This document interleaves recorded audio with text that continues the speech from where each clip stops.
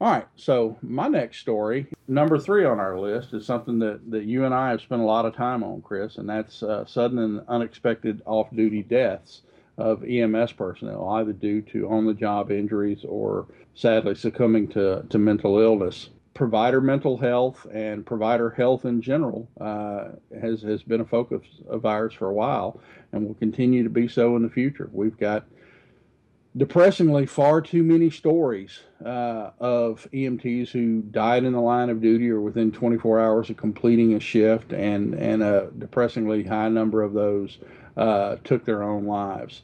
Got a story of Chelsea Michalesco, who was found dead in her vehicle shortly after a shift. EMT from England, Belinda Pope, was found dead at the ambulance service where she worked, and apparently she'd gone to the station that night and committed suicide. Um, we've got to look out for our own, and we got to start looking out for ourselves. Me, chief among them, I've got to get a better control of my health and take better care of myself. But we also need to look out for each other because this is a tough job, and we're tough people that don't like to admit our frailties, and sometimes we need to crowdsource mental health a little bit and seek help from our partners and from our peers. Rather than take the other way out and suffer silently through it and possibly take our own lives in the end. We need to start focusing. We need to start focusing on provider mental health.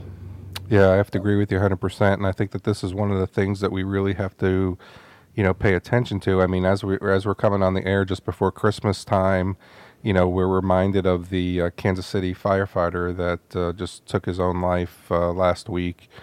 And this is the silly season, and during the silly season, people are feeling lost. They're feeling lonely, and there's despair. And Yeah, again, these are the people that sit.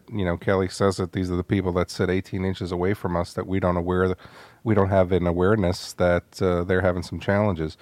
But it's not the fact that we don't have awareness that they're having challenges. It's the fact that we've developed this stigma that you can't have any yeah, you can't challenges. talk about it. Yeah, And we've got to be able to stop that. I mean, one of the things that we're going to be happy to bring you in 2016 is there's a new course that's just come out called Emotional Trauma Life Support. And this comes from an individual who was having some challenges in her own life. And, suicide was one of those things on her list that she said, maybe this is what I need to do.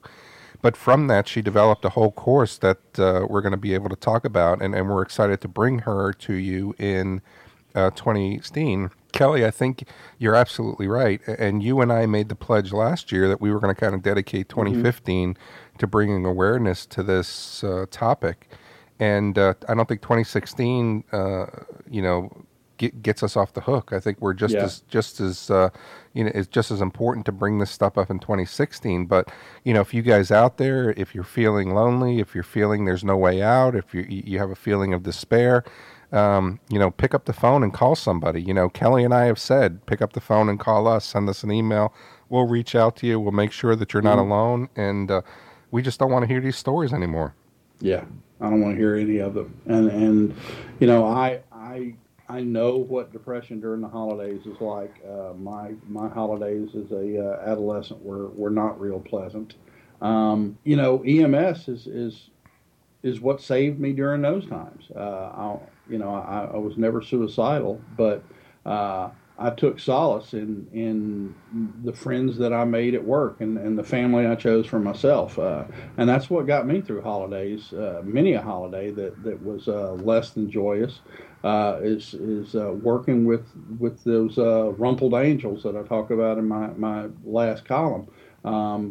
Good folks who are, while not perfect, do the best they can day in and day out, and they bring hope just by showing up every day. And that's my Christmas wish to you and the rest of the EMS profession. Look 18 inches away and look at that guy sitting in the seat next to you. We may lose sight of that fact sometimes, but working with people like that is a privilege and one of the greatest Christmas gifts I can think of.